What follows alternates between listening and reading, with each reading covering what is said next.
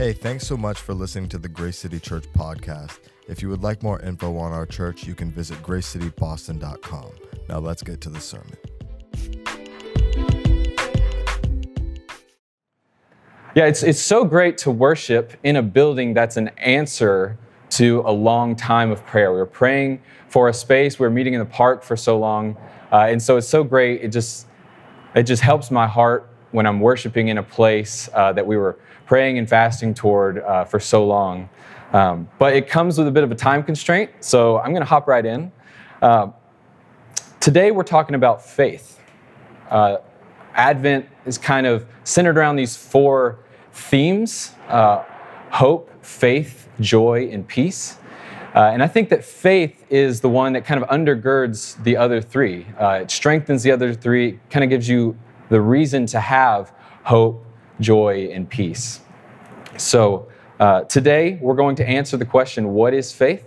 And more specifically, what is biblical faith? And I want to do this so that we can feel free to grow in our faith without being chained to our doubts and the things that pop up that make us think, well, maybe is this true? Is this not true?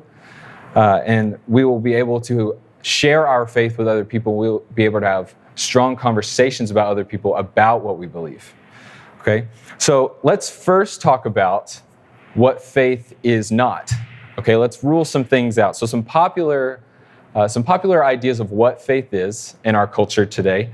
I was listening to something the other day from Richard Dawkins, very popular evolutionary biologist, staunch atheist. This is kind of a very far example, but he says faith is belief that's not based on evidence. That's what the definition of faith is to Richard Dawkins.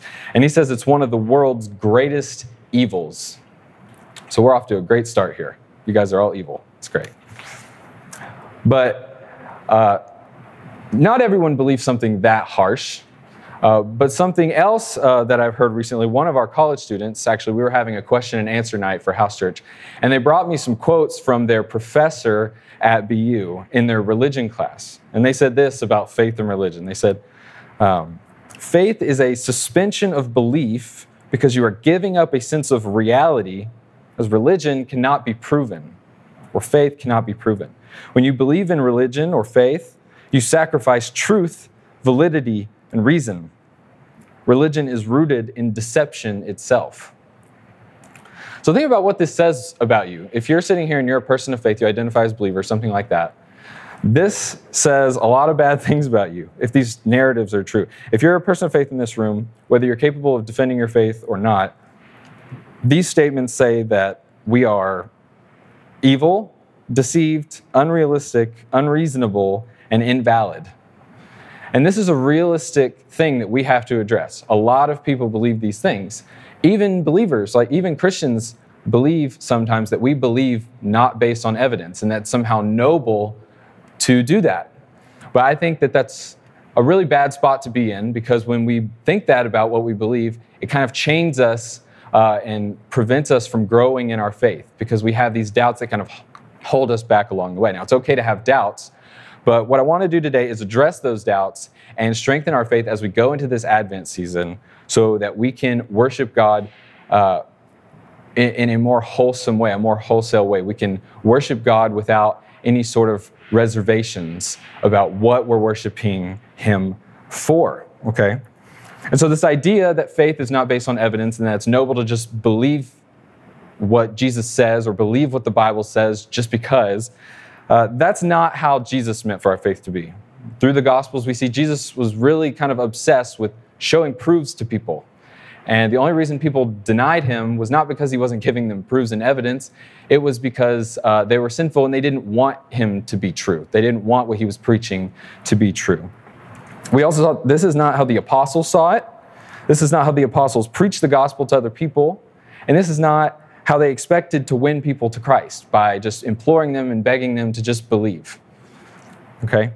They shared eyewitness testimonies and argued based off evidence, which was the foundation of everything that they gave their lives up for. So today our simple goal here is to define biblical faith. What is it? What are the things that we must believe according to Jesus? to be a follower of Jesus, and what are the reasons that we actually believe these things. And we want to do this so that we can respond and worship this Advent season to the one true God who has made this faith available to us. So if you have your QR code, our sermon notes will be on there. That'll have all the scripture we're going to go through today. We'll start in 1 Corinthians chapter 15. Before we get started, let me pray over our time here. Heavenly Father, we thank you for your word. We thank you that it's true, that it's reliable. We thank you that you're a God who understands how we think, who created us, and understands that we want proof. We want evidence. We want to see how you have worked. And you give us that evidence. You give us that proof. And we find it mainly in your word. And I pray that you would open our hearts to your truth today. You would help us to hold these verses in our hearts and our minds. And we would know these things so that we can walk closely with you and we can be a light to others in this city. In Jesus' name, amen. Okay, so our question today is, what is biblical faith? So we're going to define this word faith first. So this Greek word that we translate to faith is called pistis. And it means a trust or reliability in something. It means having a firm conviction that something is true, okay? Not based, or it is based on something. It's not irrational. It's not based on some loose idea.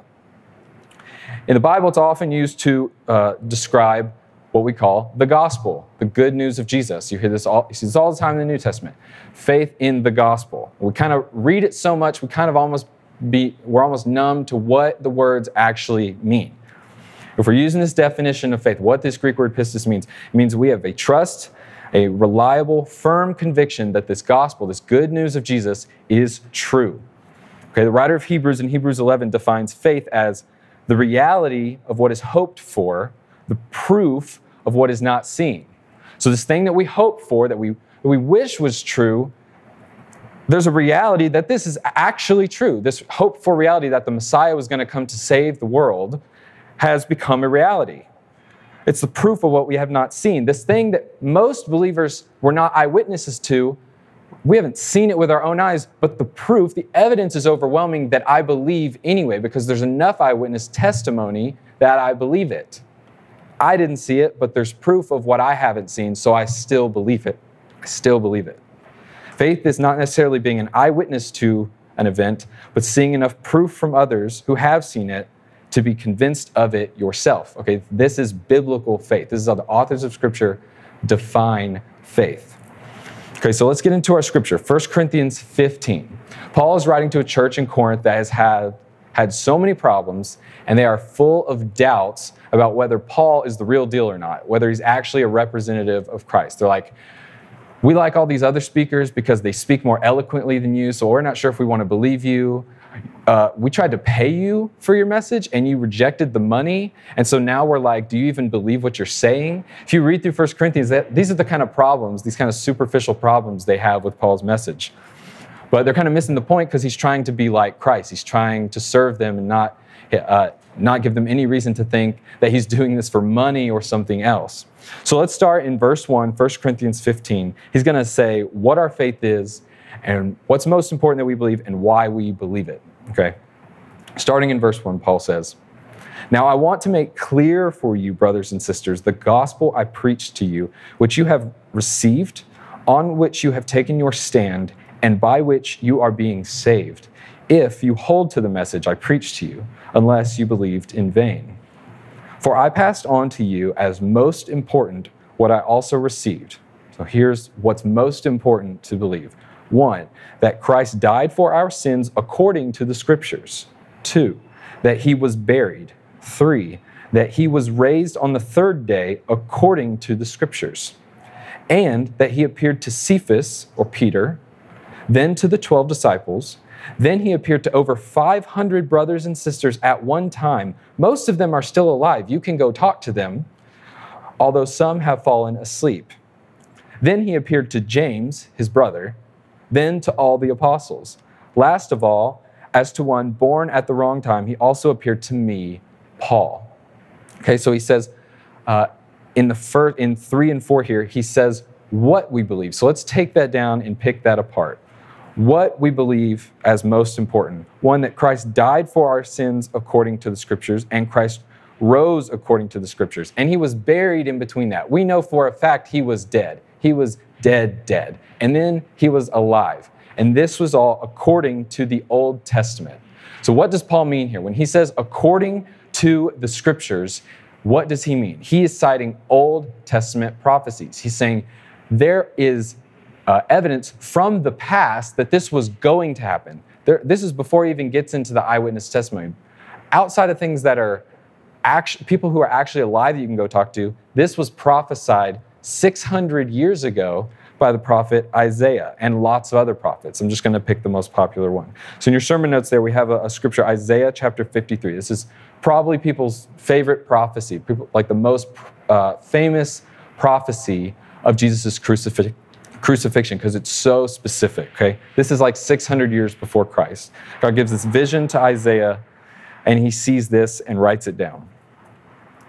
It says, but he was pierced because of our rebellion, crushed because of our iniquities. Punishment for our peace was on him, and we are healed by his wounds. We all went astray like sheep. We've all turned to our own way, and the Lord has punished him for the iniquity of us all. He was oppressed and afflicted, yet he did not open his mouth. Like a lamb led to the slaughter, and like a sheep silent before her shearers, he did not open his mouth. Christ died for our sins according to the scriptures. This was prophesied. Now, when Isaiah is writing this down, he's probably in some trance. God's giving him this vision. He probably doesn't even know what exactly he's writing down, but he's just preaching this to Judah, saying, this is what God's telling you to trust in. There's this promise. This guy is coming, and he will be a suffering servant for God's people. Christ died according to the scriptures. If we continue on to verse 10, we see how it's according to the scriptures that Christ would raise from the dead. This man would raise from the dead. In verse 10, yet the Lord was pleased to crush him severely. When you make a guilt offering, he will see his seed or his son. He will prolong his days, and by his hand the Lord's pleasure will be accomplished. After his anguish, he will see light and be satisfied. By his knowledge, my righteous servant will justify many, and he will carry their iniquities. 600 years before the death of Christ, this prophecy was given. So we see that Paul here is citing evidence from the past before he even gets in to who's still alive. Who could you actually right now go talk to, Corinthians, and see that this is true? But then he continues on and talks about evidence from the present. So after he says that these are the core things that we believe, that Christ died according to the scriptures for our sins so that we may be saved, he gets into evidence from the present, or Paul's present at the time. And he gives this list. He says, after Christ rose from the dead, I mean, look at this, like, it's a very full list. He says, first he was revealed to Peter, and then the rest of the 12 disciples, and then 500 believers who are in Jerusalem at Peter's church. You can go talk to them. And then he appeared to his brother James, who mocked him with the rest of his brothers, and then to me, Paul, who used to kill Christians. He revealed himself after the resurrection to all of us. So this is a pretty big claim. And if it's just a claim, you can easily just say, well, Paul could easily be lying, right? Paul could easily just be saying this because he wants to convince them. He could just be lying. But the great thing about our scriptures is that it's full of these people's eyewitness testimony. And I hope that when we read these next scriptures, it helps kind of shape our view of the New Testament, that a lot of people believe in the Bible because people just say it's reliable, or they believe the Bible's reliable because it's the Bible. It's kind of this circular reasoning thing. But I hope this kind of flips our perspective and helps us understand that we think the New Testament is God's holy scriptures because it's reliable, because it's eyewitness evidence that proves to be true. So we're going to go through, we have scripture from Peter, from John, who's one of the 12, and from James, Jesus' brother, all attesting to eyewitness accounts of the resurrected Jesus. So let's go through these and just knock these down one at a time and see if if Paul's actually right here. So he lists all these people who are eyewitnesses. Let's go through. What does Cephas or Peter have to say? We have 2 Peter chapter 1. He starts his letter off saying, "For we did not follow cleverly contrived myths when we made known to you the power and the coming of our Lord Jesus Christ. Instead, we were eyewitnesses of his majesty. For he received honor and glory from God the Father when the voice came to him from the majestic glory, saying, 'This is my beloved Son with whom I am well pleased.'" That's at his baptism. "We ourselves heard this voice when it came from heaven while we were with him on the holy mountain at the Transfiguration." Peter's saying, I was with him this whole time. I would know if he was lying. I was with him from the baptism, Transfiguration, he was there at the resurrection, and now he's leading his church in Jerusalem. He's saying, I would know if Jesus is lying. I was an eyewitness. And let's just pause for a second to realize Peter understands this is a crazy thing to believe. Like, we come here every Sunday and we sit and we learn about Jesus, but week after week, we are making a claim that we believe that God became a man and died for our sins, and that has restored us to this new life. This supernatural event has happened. We are making an incredibly bold claim when we show up here and believe every week. And so Peter understands people need eyewitness evidence. God understands people want eyewitness evidence. They want to see this. This is what's needed to strengthen people's faith, to give them faith. So that's what Peter has to say. What does John, one of the 12, have to say? 1 John 1:1, he says this, and he speaks very poetically. He says, "What was from the beginning, what we have heard, what we have seen with our eyes, what we have observed and have touched with our hands concerning the word of life," which is what he calls Jesus in his gospel. "That life was revealed, and we have seen it. We testify and declare to you the eternal life that was with the Father and was revealed to us. What we have seen and heard, we also declare to you, so that you may also have fellowship with us. And indeed, our fellowship is with the Father and with his Son, Jesus Christ. We are writing these things so that our joy may be complete." He's writing to encourage them by giving them eyewitness testimony, to assure them, this is true. I saw it. I'm staking my life on it. And finally, what does James, Peter's half-brother, have to say? Before I read, well, I'll just go ahead and read it because it's just one sentence. James 1:1, the first verse of James, he just opens it up and just says, "James, I'm a servant of God and of the Lord Jesus Christ." That's who I am. And if you read in your gospel, in the Gospel of John, chapter 7, you read that Jesus' brothers mocked him for walking around with these disciples. They're like, "What are you doing? I know you, you're my brother, I've grown up with you. There's nothing special about you. Why do you have all these people follow you? You didn't even get properly educated. Why are you teaching the Torah, the Old Testament, like you know what it says?" And they mocked him. And there's no evidence that they followed him during his ministry. Something happened, something supernatural happened that made James say, "You know what? I'm going to worship my half-brother. I'm just gonna call him Lord and start planting churches and start telling everyone that Jesus, my brother, resurrected from the dead." That's not really something you just make up. It's not something you just do. Okay, and so we've got Peter, John, and James, as Paul said, with eyewitness evidence. And that's why we believe these things as scripture. That's why we see these people as apostles, because they are eyewitnesses to the resurrected Jesus. Now, this was a game changer for me. Growing up in church, I had so many doubts. And when I came to college, I was prepared to give those things up. This is the stuff that really undergirds my personal faith. If this stuff is not available, I'm probably not here right now. And I think that there's a lot of people that feel the exact same way.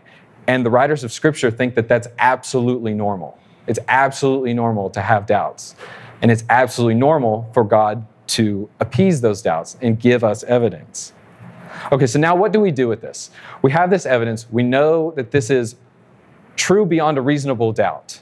We know that this is true. But what do we do with this? What is the point of this? Well, Paul's going to go on. We're going to read in 1 Corinthians 15 again, starting in verse 12. He's going to go on and explain to them that this absolutely has to be true, or you shouldn't be here. You shouldn't be in this church. You shouldn't be believing in Jesus, because it would be so dumb for you to believe this if Christ did not rise from the grave. The resurrection specifically he says, our entire faith is sort of sitting on that. That's like the linchpin. If you pull that out, it's like a deck of cards. It's all gone. So let's read what Paul says here in 1 Corinthians 15, chapter 12. He says, now if Christ is proclaimed as raised from the dead, how can some of you say there is no resurrection of the dead? They had this doubt. They didn't believe that that was possible, which is kind of logical. But Paul says, if there's no resurrection from the dead at all, then not even Christ has been raised, if you say that it's completely impossible. And if Christ has not been raised, then our proclamation is in vain, and so is your faith. Moreover, we are found to be false witnesses about God because we have testified wrongly about God that he raised up Christ, whom he did not raise up, if in fact the dead are not raised. So he says, if we're sitting here and proclaiming this truth and it's not true, we're falsely testifying about God. And there is a huge burden on us when we meet God, when we die, to answer, why were you professing this false thing? Paul was a zealous Pharisaical Jew. He cares about being accurate, accurately representing God. So he would not do this if he was not completely convinced. Remember, he was killing Christians. Finish up this passage in verse 17 and 18. He says, and if Christ has not been raised, your faith is worthless, and you are still in your sins. You are still in your sins if Christ has not resurrected. Those then who have fallen asleep or died in Christ have also perished, not to be resurrected. If we have put our hope in Christ for this life only, we should be pitied more than anyone. But as it is, Christ has been raised from the dead, the first fruits of those who have fallen asleep, meaning he's the first one to do so. For since death came through a man, Adam, the resurrection of the dead also comes through a man. For just as in Adam all die, so also those in Christ all will be made alive. Okay, so we have all of this testimony. Paul, an eyewitness on the road to Damascus, Jesus appeared to him in the Spirit, blinded him. He was on his way to kill more Christians, and Jesus stopped him in the middle of the road. This is his claim. There were people with him as well. Paul went from killing Christians to being killed for Christ after being imprisoned a bunch of times. He killed them because they believed Jesus resurrected from the dead, and he believed that that endangered the Pharisees' teaching and endangered his group of people. And so that is why it's so outstanding that Paul believes these things. Let's go through all these people. James, Jesus' half-brother, we already talked about this. He went from mocking his brother to worshiping his brother. People don't do that. 11 of the 12 disciples pretty much gave up when Jesus died. It's documented that they disappeared. They went into mourning. They were like, I cannot believe he deceived us like that. Jesus went and died on a cross. What is he doing? What exactly could be benefited from Jesus dying on a cross? They were completely done. They were like, this is all a hoax, I guess. We're just going to go back to being fishermen. Peter went back to the ocean. He went back to being a fisherman. Then something happened a few days later where all these people were believing, and then they were going out being persecuted for preaching that Jesus had risen from the dead. Something happened that completely changed their mind, and they were like, oh my gosh, he's not dead. Something happened. 11 of the 12 went on to be killed for their faith. Peter was crucified upside down by Romans because he didn't want to be killed in the same way Jesus was. So he said, crucify me upside down. Others were crucified. Some were stoned. Some were boiled in a pot of oil. John was the only one who didn't get martyred, but he was exiled onto an island where he wrote the Revelation, Alcatraz style. He was basically exiled to death. What ulterior motive would they have had to go on preaching this for their whole life to the point of death? There's no money, there's no sex, there's no power. The church in Jerusalem was as poor can be. Many of these people were faithful to one wife. There's no ulterior motive there. There definitely wasn't power. The whole message they preached was that we need to give up any power we have to serve those around us. They gave up everything. There's no ulterior motive. Okay, so the bulk of what we're talking about today is the evidence for what we believe. And we can get really excited and be like, okay, what I came here believing has been sort of confirmed. That makes me feel good. I'm getting confirmation for what I believe. But if we leave here today and we get all this evidence and we're like, oh, that's great. I don't have to change what I believe. I get to confirm what I believe. Or I get to win an argument against my atheist friend or my friend who mocks me about Christianity or something. If that's the best that we pull from this, then we failed. I do not sit here and preach this stuff to you so that you can go win some arguments. You'll probably be able to win some arguments, I guess, but that is not why we're doing this, okay? Jesus rose from the dead. This is true beyond any reasonable doubt. Okay, but the thing that we need to take from this is that truth changes us and it frees us from our sins.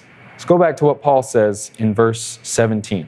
He says, if Christ has not been raised, your faith is worthless and you are still in your sins.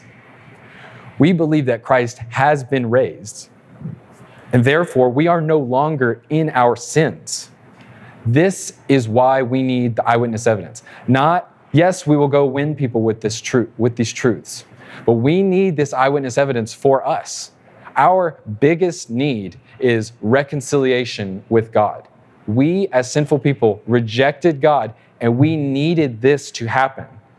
So if we leave here today and we think, oh, that's great, what I've believed for a long time is confirmed, I don't have to change anything, then that's not a good goal. That's not a good thing to take from this if it's the ultimate thing, if it's the best thing that we take from this. So if I could put this in a phrase, we got some noise going on somewhere? It's okay. We're all right. If we put this in a phrase, we believe the resurrection and we rejoice in the fact that it's true, not so that we can say to others, we're right, you're wrong, but to be able to say to others, I'm forgiven, you can be too. I promise you. I swear to you. I promise. Look at the evidence. Look what God did for you. Look what Jesus has done for you. Look what he's promised in the future. So we see that Paul, when we're going through this passage, Paul cited evidence from the past. He said this was all according to the scriptures. And then he cited evidence from his present time. He said, you can go talk to all these people in Jerusalem, 500 people. There's all these other apostles, eyewitnesses. You can read their scriptures. We have what they've written down. They were all witnesses. He uses the past and the present to supply their faith. But even more than that, he uses it to help us look forward to the future. So there's a whole past, present, future thing happening here. He says, because of the past, and because of what's happened and what's happening right now as the church is spreading over and over and over again, it's multiplying, because this is true, because of this, we have a sure hope that we will also be resurrected. Just as Christ was bodily resurrected and received his perfected body, that is our hope, that is our future. Another really bold claim. If you come here week after week and you say, I believe this is the claim that you're making, that the Son of God came to earth, died, was buried, was raised on the third day, and that we will do the exact same things that Jesus did. Just as Jesus rose, we will rise. Paul says, for since death came through a man, the resurrection of the dead also comes through a man. For just as in Adam all die, so also in Christ all will be made alive. There is a physical and a spiritual reality to this being made alive. We will receive a physical, perfected body. Our bodies in the grave will rise to perfected bodies, like Jesus. Because he did it, we will do it, because we are in Christ. And there is a spiritual reality. Our sin, our sinful desires, the sin within us, the desire to live for our fleshly desires and abandon God's guidance for our life will be over. The struggle will be over. Right now, as new people with new life, believers, we can fight those sins. We're not enslaved to them. There will come a day where it is completely over. The struggle is gone. The war is over. In Jesus' eyes, it's already over. So last week, Brian sent out a teaching on hope. That was technically our first week of Advent. And this is what I meant at the beginning, that our faith is what gives us the reason to hope, to have peace, to express joy, to have all these things. If we are not sure that this is the case, then this Advent season, this Christmas season, it's going to be really hard to not see Christmas as a bunch of gifts or family, or, this materialism thing that's popped up. We say every year, Christmas is about more than the gifts and that, and this, that, and the other. But if our faith is not strong, it's not rooted in facts like this, a lot of times it's just too much for us. We're like, yeah, it's very nice, but I want my gifts. I want to see these people. Like, that's what Christmas is about.